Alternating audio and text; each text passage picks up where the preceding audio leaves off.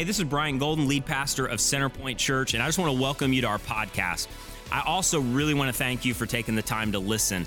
And I want to let you know that now you can watch these messages as well anytime and anywhere. And the easiest way to do that is on the Centerpoint Church app. In addition to that, the Centerpoint app is also the easiest way to stay connected with what's happening at Centerpoint. So go to your favorite app store, search Centerpoint Church Florida, and you'll find it right there. Most importantly, I really want to say, if you're a longtime follower of Jesus, or maybe you're just investigating who Jesus is, I really hope this message encourages you to take your next step in your journey of faith or in your journey of investigating faith. Thanks again for listening.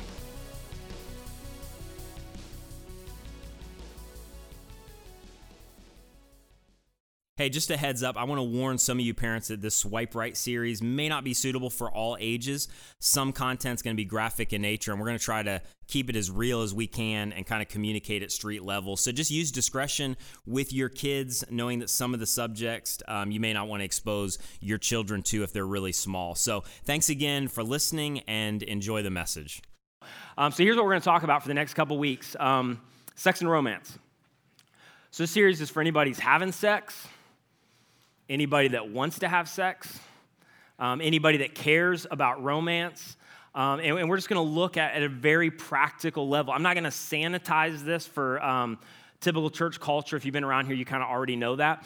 Here's who might not love this series. If you kind of play the game of, I don't know what I call it, like a serial dater, and like one weekend you're in med school, and then the next weekend you own a Fortune 500 company, and nobody knows your real name, and you don't know her name. I don't know why I assume that's a guy, but you may not be in love with this series, all right?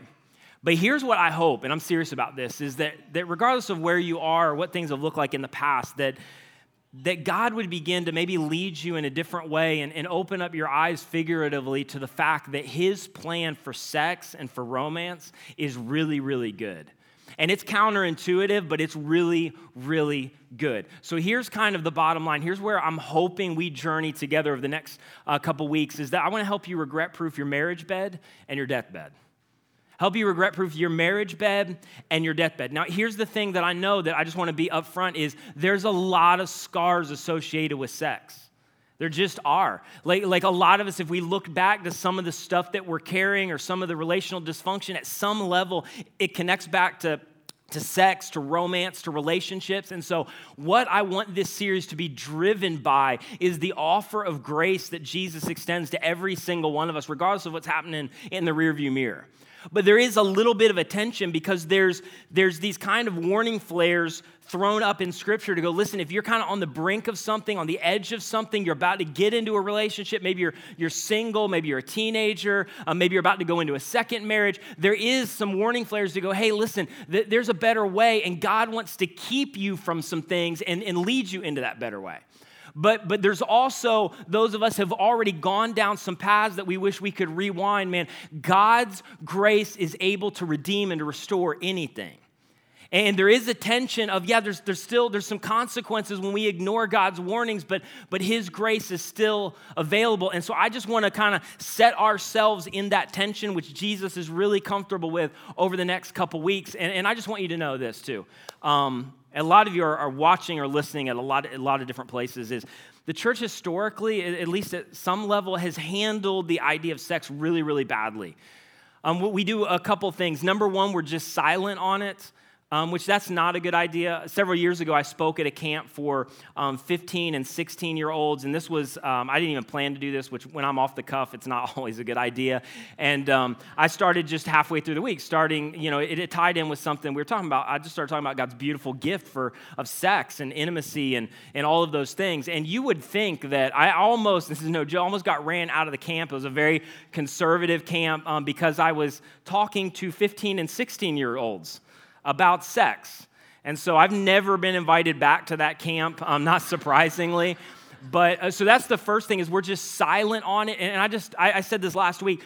I determined I was never going to get on a stage and answer questions that people were not asking. Because this is directly connected, whether you know it or not, to our view of God. And what's happened is we've remained silent in many cases out of, I don't know what, fear, or I really don't know what it is, we've remained silent. And what it does is it distorts the idea of sex and romance. It ends up distorting the idea of relationship, and in many cases, it distorts our view of God. This is deeply spiritual, and the church should be on the front lines of talking about it. And so that's why, so you cannot be silent. The other way I think that the church has mishandled this is there's this idea of, God's created sex, but it's bad, and then at a certain point, under God's parameters, then it becomes good. And that doesn't work either. It's just good. God has created it. And so that idea of thinking creates a lot of unnecessary baggage for people. And then the third thing is a lot of times we take the idea of sex or sexual sin or whatever you want to call it, and we elevate it above everything else. And so if I can just be really real for a second, is in the church, we are so famous for ignoring the guy on a church board that's an idiot and treats his wife like crap, and then we elevate sexual sin and come down on those individuals. And I'm just telling you, that is not the gospel. That you will find that nowhere. And there is hey, this is God's plan, but there is grace and there's redemption and there's restoration. And yeah, there's sometimes a difference in severity of consequences, but there's no elevation of sin anywhere in the scriptures. It's just Jesus and everybody else, and our sin manifests itself in different ways, right? So that's why we're going to talk about this for the next couple weeks. So here's the thing. So much has changed about sex and romance, or how we handle it, even from 20 years ago. One of the big things, and this is not a surprise to you, that we'll talk about in this series is just the internet and the prevalence of internet porn. Like, porn is so accessible and it's almost unavoidable. The other thing is the ability to have a casual sexual encounter. It's easier than ever before. Like, it is easier than ever before to hit it and quit it and find something that's, disconnected from romance and relationship because I just want to have sex. And it is so easy. You just swipe right, you can do that. Here's the thing. They say that, I don't know where I got this, maybe USA Today, but they say that you check your phones 150 times a day. And the same phone that some of you are going to do it about 32 times while I'm talking over the next few minutes and pretend I'm on the app. And you're not. But 150 times a day, you're checking your phone. And the same phone that you can access the app or your Bible app is the same phone that with a couple clicks you can access porn. 36% of the internet is pornography. At any one moment, 1 out of 4 clicks, people online is searching for internet porn. 1.7 million people at any point are streaming porn. And this is crazy. 1/3 of 13 and 14-year-olds are heavy porn addicts. 1/3 of 13 and 14-year-old kids are porn addicts. Do you know when the average first kind of interaction with or introduction to porn is? You know what the average age is? 6 years old. 6 years old, according to USA Today. 6 years old, because they're like watching Mickey Roadhouse Racers or Roadster Racers, and somehow something pops up or they click, and all of a sudden there it is, on accident. But 6 years old is the first introduction to pornography. Like, that is so different. Like 20 years ago, completely different deal. For me, and maybe I was different, but it was not nearly as accessible. So 16 years old was my first introduction to pornography. Like, I was working for my brother's company. He owned a large maintenance company, and so in the summers I'd work for him, and I'd go out on a crew with people at like 15, 16 years old and do that for like minimum wage. And so I remember one day I was meeting the guy for the first time, never seen him before. He was going to be the other crew guy. He's about 2 decades older than me, and I get into his truck, and as soon as I get in his truck as a 15, 16-year-old, there's porn just plastered all over the top of the truck, which is super awkward. Like, the first time I'm meeting this guy, like, what do you say? Hey, are you married? I mean, what question do you ask? So it's like totally different deal. Even 20 years ago, it's crazy. And now the proliferation of apps and, whether that's OkCupid or Hinge or Happen or Tinder, there's I forget how many, but there's millions of swipes on those. Some of you are going to pretend like you don't know what I'm going to talk about in a second. Like, I cannot believe that's available. But you do know, there's I guess on Tinder, they've reached like 1 trillion swipes, and it's all about, like, it's just an app on your phone. Do I want to have sex with them? Do I want to hit it and quit it with them? Do I want to have are they hot? There's no thought whatsoever of obviously relational trajectory. It's just, do I want to have sex? Do I want to have sex? I'm not really in right now, the season of my life. I'm, whatever the story is, I'm 28. I just want to have sex. I just want to have fun. I'm not really connecting it to romance or relationship. So, would I do them? Would I have sex with them? And it's easy as swiping to the right. Another USA Today article said that it takes the same amount of time to get laid as it does to order an Uber. Just swipe right. So casual sex, some of you are so nervous right now. I can just feel the tension in the room. Good news is I'm fine. So you're so nervous. But it's easier than ever to have a casual sexual encounter. Porn has changed the game, whether you're single, whether you're married, whether you've been married a couple times, it's absolutely changed the game. And so for the next couple weeks, we're going to talk about this as real as possible. And here's what I would say. My way forward is not that you should disconnect from culture. That's where the church has gotten into trouble before. Culture at some level is morally neutral. We're a part of culture. Culture is where we live, when we live. We are called in Scripture to engage culture. We are called to be a light in culture. That's why you should,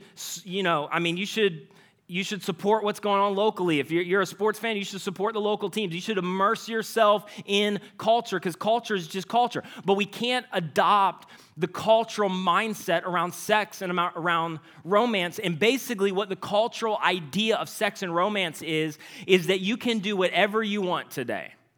You can handle sex however you want. You can have sex as much as you want with as many people as you want, as long as it doesn't hurt anybody. That's the tagline. You can do whatever you want in terms of romance and how you handle relationship. And the idea is that what you do today is not going to affect what happens tomorrow. And again, God, I want grace to lead the way. God can redeem and restore anything. But there's still consequences. And here's the reality is that whatever you're packing today, you're going to lug tomorrow.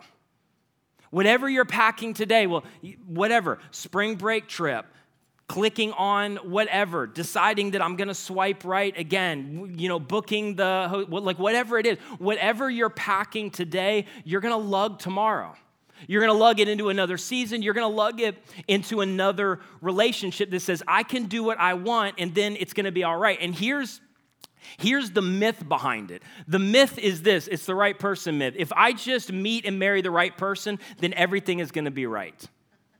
So I can do whatever I want now. I can do whatever I want now. I can handle this however I want now. And then, once I meet the right person, then everything is going to be right. Or if you're married, it's as soon as they become the right person, it'll be right. And the reason we're having issues is because they're not right. And there's just this idea, single or married, of when I meet the right person, everything will be right. Here's the problem with that, is that generally the other right person that you're looking for, they're doing the exact same thing. Well, I can do whatever I want. I can handle it however I want. And then as soon as I find the right person, it's going to be right. Now, let me dig down this, and I'll kind of talk to singles for a second, and then we'll move on. Do you know how in culture, we determine the right person in a lot of cases? Do you know how, this word right here, what is it? Chemistry. We just have chemistry. It's good. I'm so attracted to them. I'm so it's just, and then we get into relationship and we have the idea that it's so unique. It's so different. They're so different. It's so special. And it's we think we're different than everybody else. We think we're experiencing something that nobody else has experienced, and it's good. And generally in culture, a lot of times we try out the sex thing, we try out the chemistry thing without knowing that that's kind of the catalyst for the beginning of the relationship. And so we know they're the right person because there is just so much chemistry.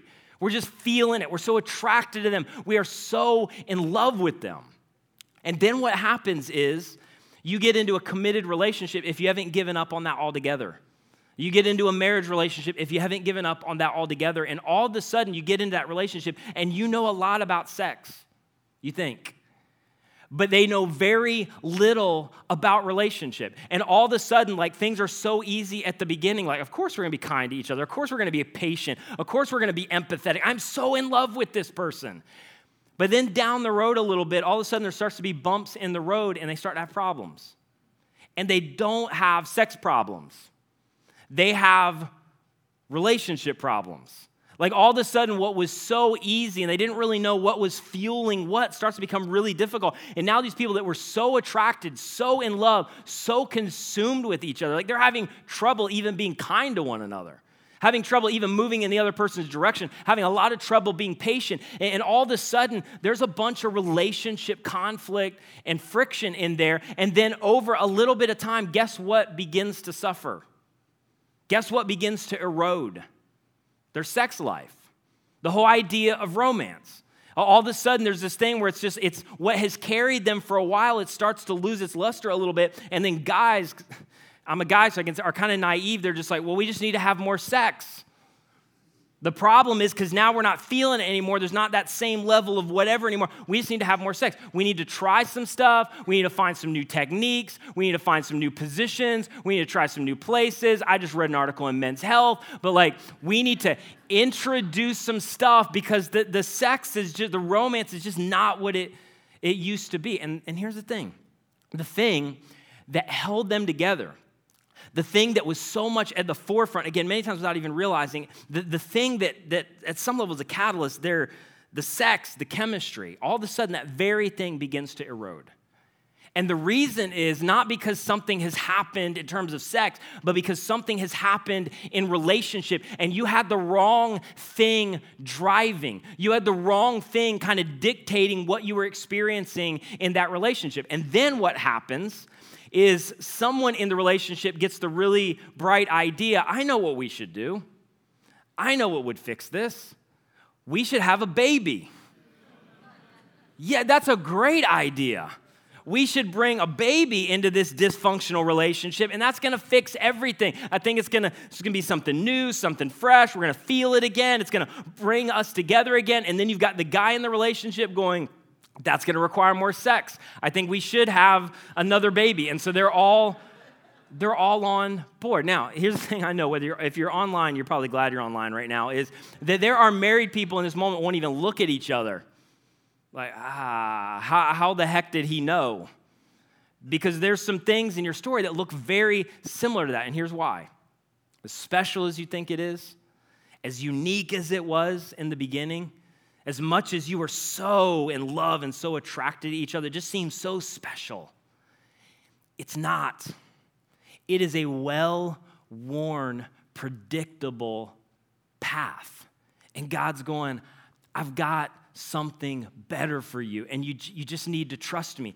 And unfortunately, actually, this one other thing, and this is like, if guys are not jerks, this will confirm all the suspicions. You know, in one of the two times that the guys are most likely to have an affair, when their significant other or their spouse is pregnant.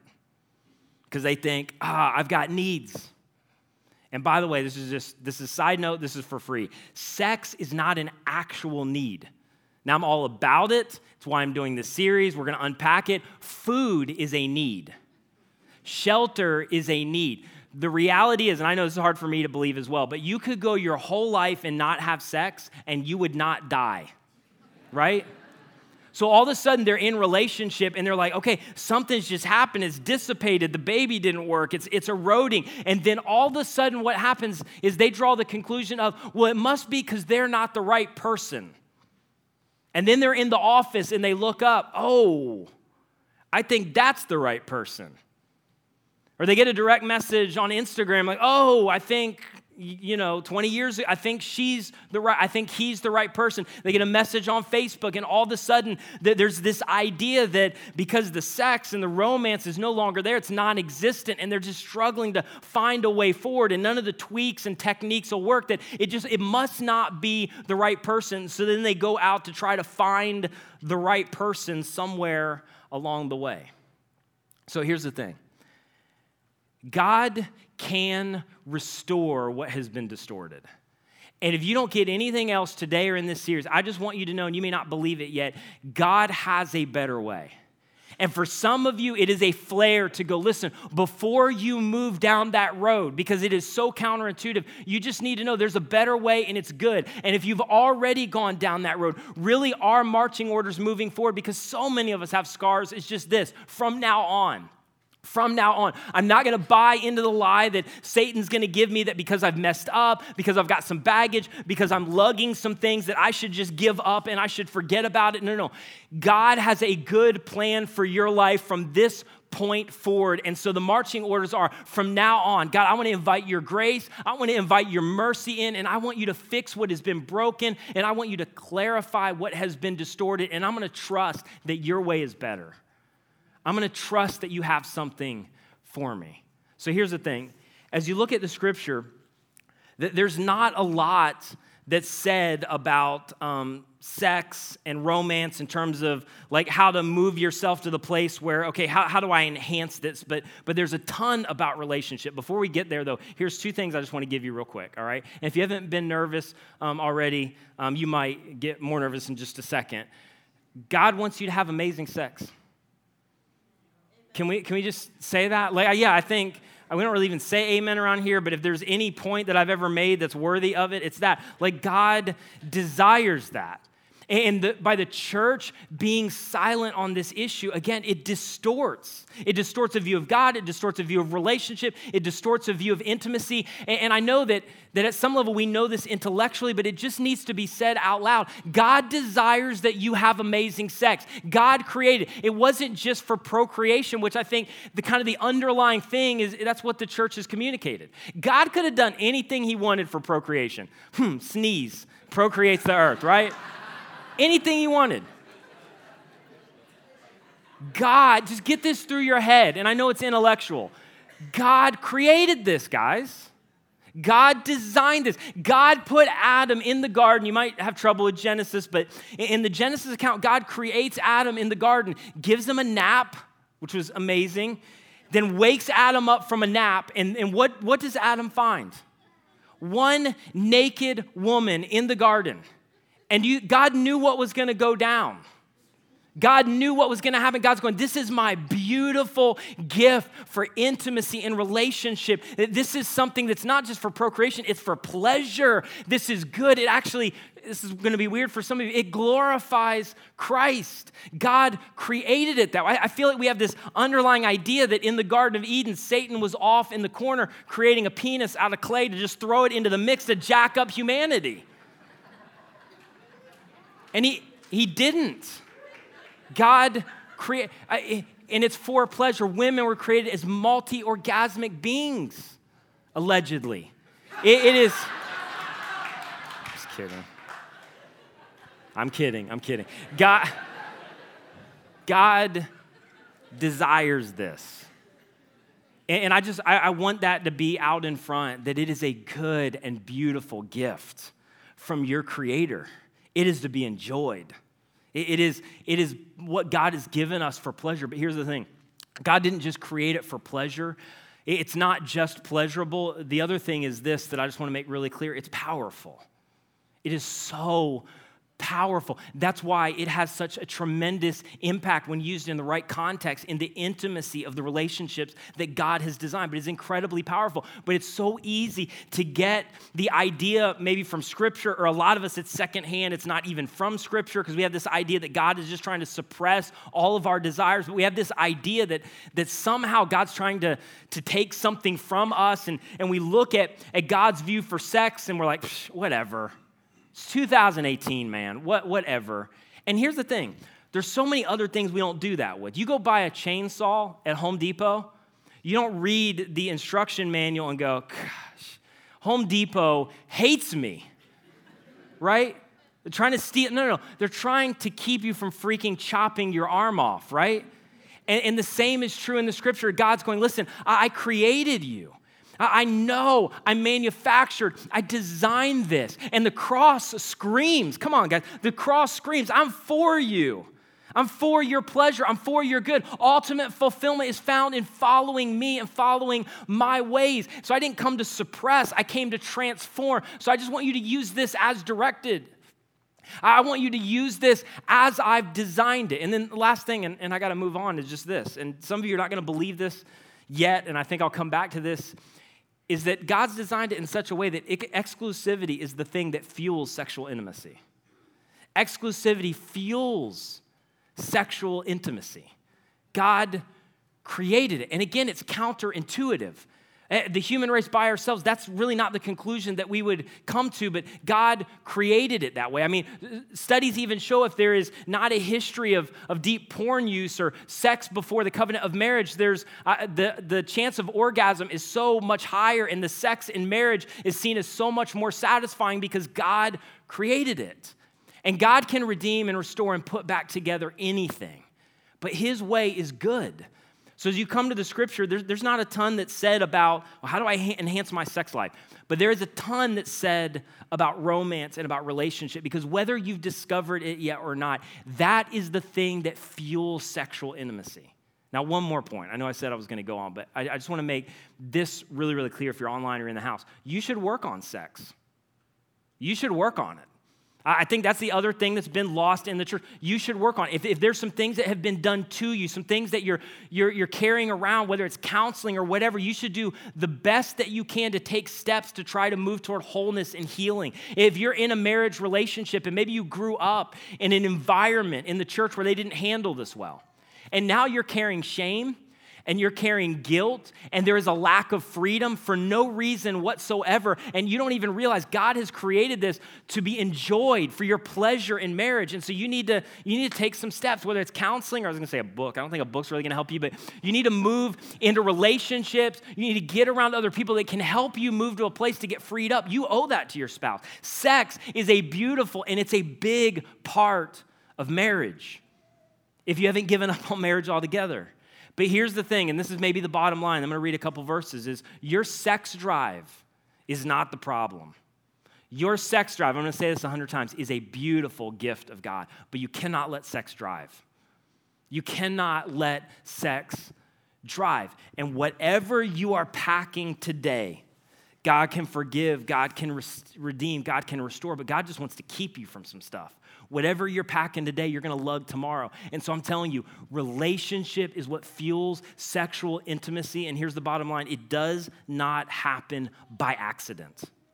So Paul comes along, and he writes these couple verses that you potentially have heard, or they were at your wedding, and it was a blur, so you don't even remember part of that. And oftentimes they're not explained very, very well, but believe it or not, this is the way forward, talking about sex and talking about romance. Paul writes this, that wherever you're at right now, you're single, you're married again, you're about to not be married again, whatever your story looks like, here's what Paul says, that your love, the romance and relationship that we're talking about is patient.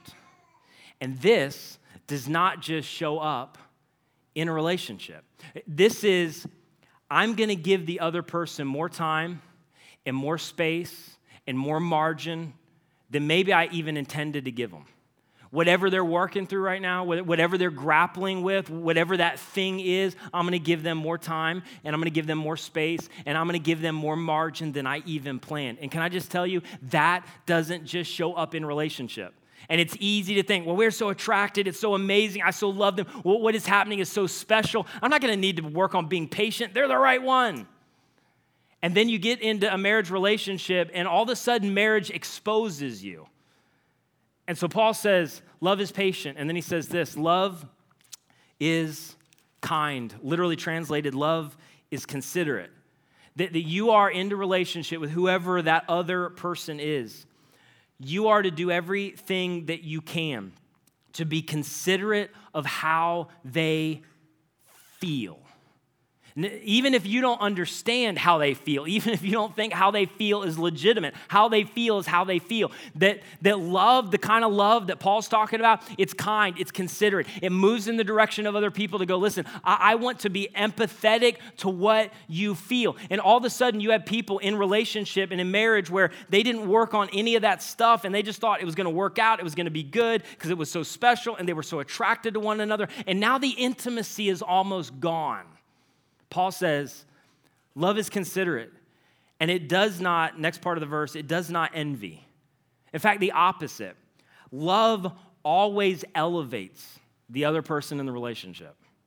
See, our default mode in relationship is I want to get mine.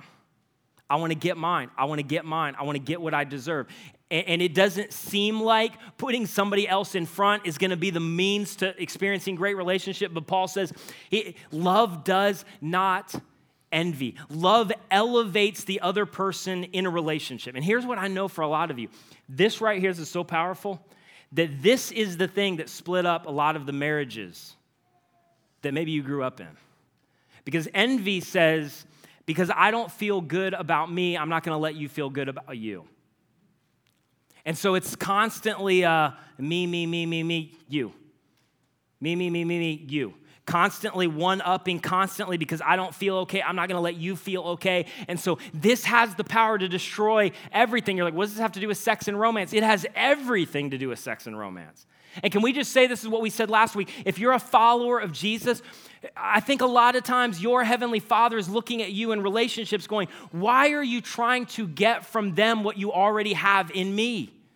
You are loved unconditionally. You are secure in a relationship with me. You are somebody because of what Christ has done for you. And come on, your spouse may be amazing. Your girlfriend, your boyfriend may be amazing. They were not designed to be your God. And relationships work best when you recognize I cannot find love, acceptance, worth, or this feeling of I'm somebody from them. That's already been given to me by my heavenly Father. And when you let God be God and you just let your spouse be your spouse, that's where relationships can move forward. Like, my wife is amazing. She is just a girl. She cannot supply those things that have already been given to me, my heavenly Father.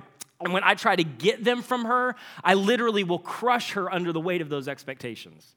And Paul says, love doesn't envy. And then he goes on, and it does not boast, and it is not proud. And again, you're like, well, I thought we were talking about sex and romance. This seems really lame. And again, here's what I would ask you. How would your childhood have been different if there would have been more of this? How would things have been different if there would have been more in this? Well, let me ask you another question. How would your relationship right now, right where you are, how would that be different if all of the sudden all of this showed up in that relationship? You know what I can almost guarantee you? Your sex would be a lot better. Your romance would change almost overnight if this somehow showed up overnight. And it doesn't just happen. And people get into the relationship thinking, no, it's just going to be good. We're just so attractive. We're so right for one another. They're the right person. And all of a sudden they get down the road a little bit and they think they have sex problems. They think they have romance problems. They have relationship problems that have eroded the romance. It's taken the sex life right out from under them. And so Paul says it doesn't boast and it's not proud and it's not rude. Literally translated, it doesn't dishonor the other person. Whether you're a married person, whether you're a single person, whether you hope to be a married person or in a relationship someday, that it doesn't dishonor. Can I just say this to those of you who are single? But really, it's not even singles. It's those of you who are about to book something, they're about to on that business trip, or like whatever it is. Love never dishonors. If you're specifically a follower of Jesus, because if you're not, I have no right to talk to you about any of this, but if you're a follower of Jesus, here's what is true, that you shouldn't show up as a story in somebody else's counseling session down the road. Love never dishonors. And can I just tell some of you who are playing the game, a lot of you who are listening via radio, is that what serves you well now will erode what you value most later. And so love, it never dishonors. And can I just say this? It's why we need to work on our ability to be able to honor the other person. We need to be able to honor her. We need to practice honoring him. And it's not even because they're honorable. See, this is where we need a greater ethic. We need a greater North Star. If you're a follower of Jesus, it is because of God's honor of me and because I want to honor God, because there is something higher. There's a higher purpose. There's a bigger story. There's a larger canvas. And because God has honored me me through Christ, and because I want to honor him with my life, I want to honor them whether they are honorable or not, because it's not based on them, it's based on my Savior and my Heavenly Father and the radical, scandalous, no strings attached love that he is showing to me every single day, even when I'm not worthy of it. So I want to do that toward you. So I want to work on treating you with honor, and it doesn't just happen. And people think and thought it would just happen, and it didn't. And now there's no sexual intimacy in their relationship. And then lastly, Paul says, and it is not self-seeking. So here's my question. I don't even need to explain that. Here's my question. Does any of that come naturally? Does any of that come naturally? The last service, they kind of loosened up as we went. I think you became more tense as we went. I'm not really sure why, but you can answer right now. Does any of that come naturally, what Paul just described? Do you know what comes naturally? I am so attracted to you. I cannot wait to rip your clothes off. I cannot wait till you rip my clothes off. We have something so special and so unique, and I can't wait, and I just, like that is natural. And can I just tell you, that takes absolutely no work. Let me just add this onto that. You can feel that feeling with thousands and thousands of people. You know that? You can feel that with thousands of people. And so some of us are living in this place where we think, well, I can just ignore and do whatever as long as it doesn't hurt anybody. And I can treat romance however I want, and I can treat sex however I want, and I can do kind of whatever I want. And then as soon as they become the right person in marriage, or as soon as I find or meet the right person, then it's just going to be right. It's just going to be okay. It's just all this stuff's going to happen because we're in love, right? And all of a sudden, they're at a place where it's distorted their view of sex and romance and distorted their view or idea that it can even work in marriage. And it has nothing to do with sex and romance in marriage. It has everything to do with relationship and everything to do with God's design for it. And a bunch of us, because there's been confusion along the way, we've walked away. And we have given up on what is a good and beautiful gift. And can I just say this, and I don't know if this is too much information or not, but it probably won't be the first time in this series, but I've been married for 8 years. We try to be upfront about there's struggle, and I annoy my wife a lot, and she's amazing because she's in the room right now. She is absolutely amazing. But we try to be honest with the fact that there's stuff. We had a very difficult first year of marriage, but I'm telling you, it is good. We've been married for 8 years, and this is the too much information part, but the sex is so much better now than it was in year one. We have fun being married. God's design, and I know there's stuff that get in the way, and I know you may be in a situation right now where it really is, okay, God, you've got to do some kind of miracle, but I'm just telling you, when you get two people to embrace that, God's design for marriage is good, and it's right, and it is fun, and it is full of pleasure. It's hard, but it's good. I love this USA Today article where they said this. They said, there's a reason that fairy tales always end in marriage. It's because nobody wants to see what comes after. It's too grim. Meeting the right person, working through cosmic misunderstanding and overcoming family disapproval to get to the altar, those are stories that are worth telling.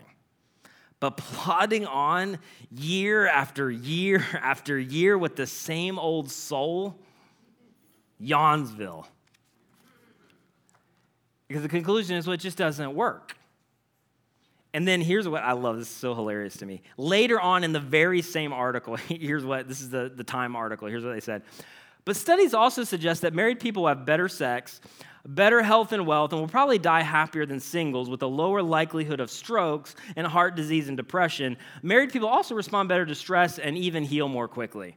But it is Yawnsville. So listen, the starting place is, you should work on sex.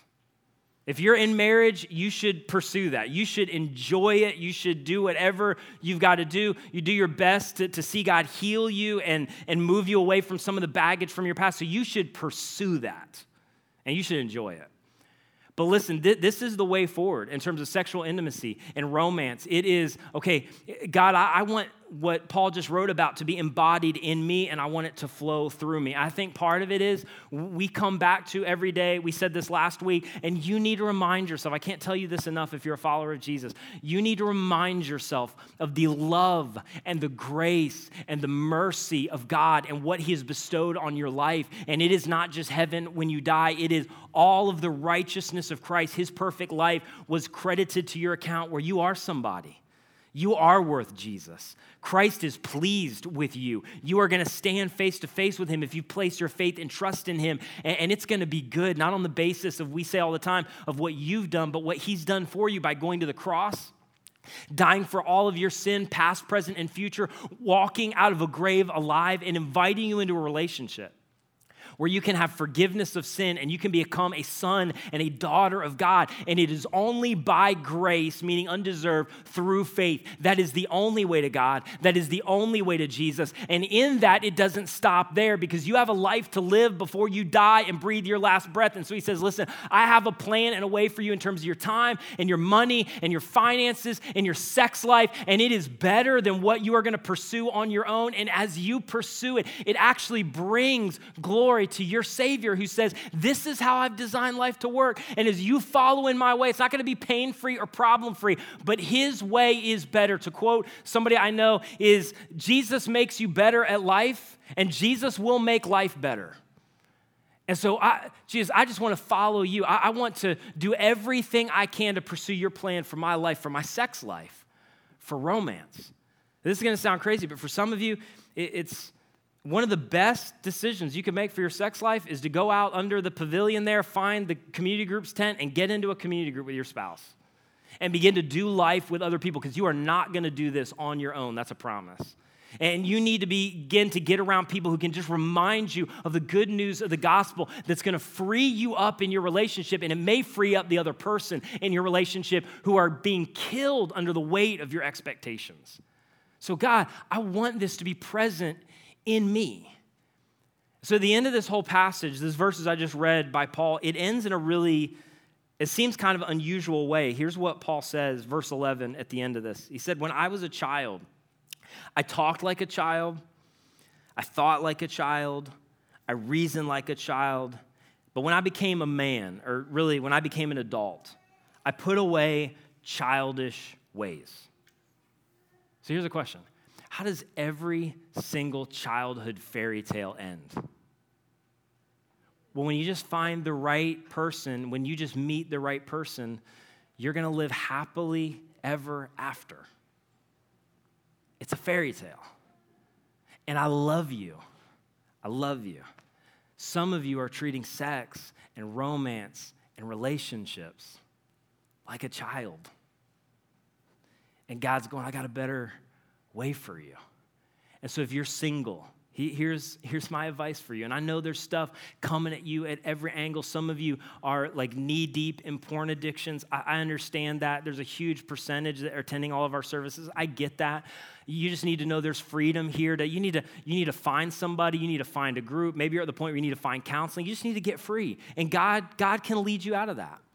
For others of you, as a single person, you need to begin to change the question. Chemistry, your sex life, long-term, that's not going to be what drives your relationship. It really is around this question right here. If you're single, whether you're single again, whether you're single for the first time, the question is just this. Am I becoming the right person?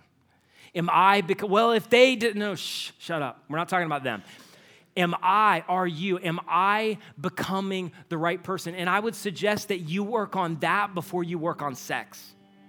That you work on that before you find some new techniques in terms of spicing up the romance in your life. Am I becoming the right person? If you're a married individual, and you're maybe in a tough place right now, and it's causing you to move to a place and this is outside of like abuse or unfaithfulness, so that's kind of another category. But if you're in the place where the romance is just kind of dissipating, the sex life is just not where it used to be, and you're starting to believe the cultural lie of, well, that's because maybe they're not the right person.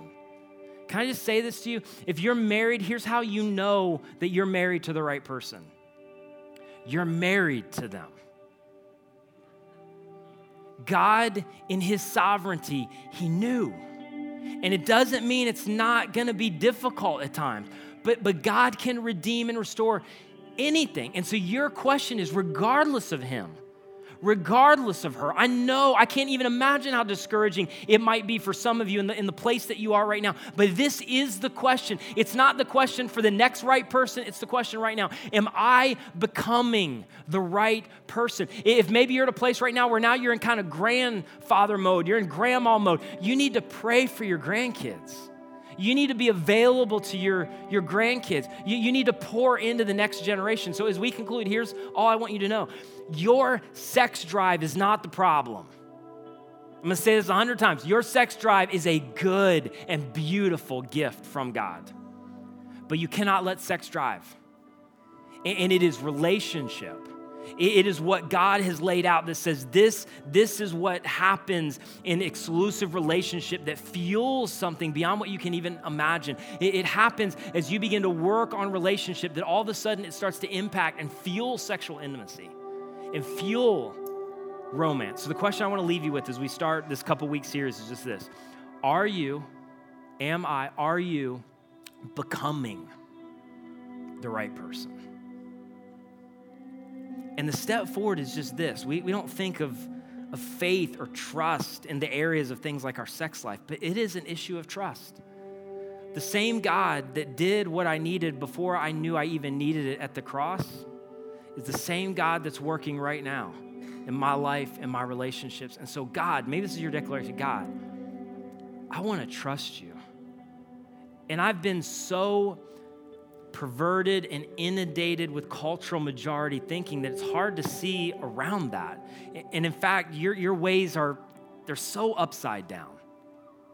But I'm just going to trust you. I'm just going to believe you. And I want to take the next step. And that next step may be getting into a group or just rehearsing what's true over me. But God, I want to begin to become the right person, the person you've created me to be. So you guys just bow your heads, close your eyes all over the house. And Jesus, I just want to invite you in to do what you want to do and need to do in each and every heart. And I don't know what that looks like. I know the stories are all over the place. But God, I just pray more than anything else that your grace, meaning it's just your undeserved favor, it has never been more present than it is in this moment right here. And so with your grace, God, speak into maybe even some of the stuff that we've packed that we're now lugging. God, even in this moment, give us hope that you're with us. And there may still be some consequences, but you can unwind some of that stuff. You can restore some of that stuff. You can do what we don't even think possible in that relationship. And God, help us even in this moment to know your love and the desire that anything you give to us in any area of our life, it's for our good. I pray for those of us who are maybe kind of on the precipice of something, we're maybe on the verge of something, that this maybe at some level would be a warning flare for us, that you can forgive, you can restore, but you'd also love to just keep us from altogether as a testimony and as a witness of your grace and your glory. And so, God, do your thing in each and every heart. And even over this next week, I pray that you would do what we think, maybe in some circumstances in our humanity, we think is impossible. That you'd bring some relationships back together, that you'd restore some things. You'd help some of us to set down baggage that we shouldn't even be carrying. And I just pray all of this in the beautiful, gift-giving name of Jesus. Hey, thanks again for listening. If you enjoyed this message, would you do us a favor and rate and review our podcast on your favorite podcast catcher? You can actually now listen to us on Google Play, Stitcher, TuneIn, SoundCloud, and Apple Podcasts. Basically, this just helps us get the message of Jesus out to more people. And the other thing I would say is we would love for you to join us at one of our gatherings. One of the things we work really hard at is to create a safe place for people to be able to ask questions, to be able to investigate, and grow in their faith if they're longtime followers of Jesus. And one of the things that we say a lot is regardless of what background you're coming from, you can belong here before you believe. And so if you want more information about our church, our location, service times, just go to our website at centerpointfl.org.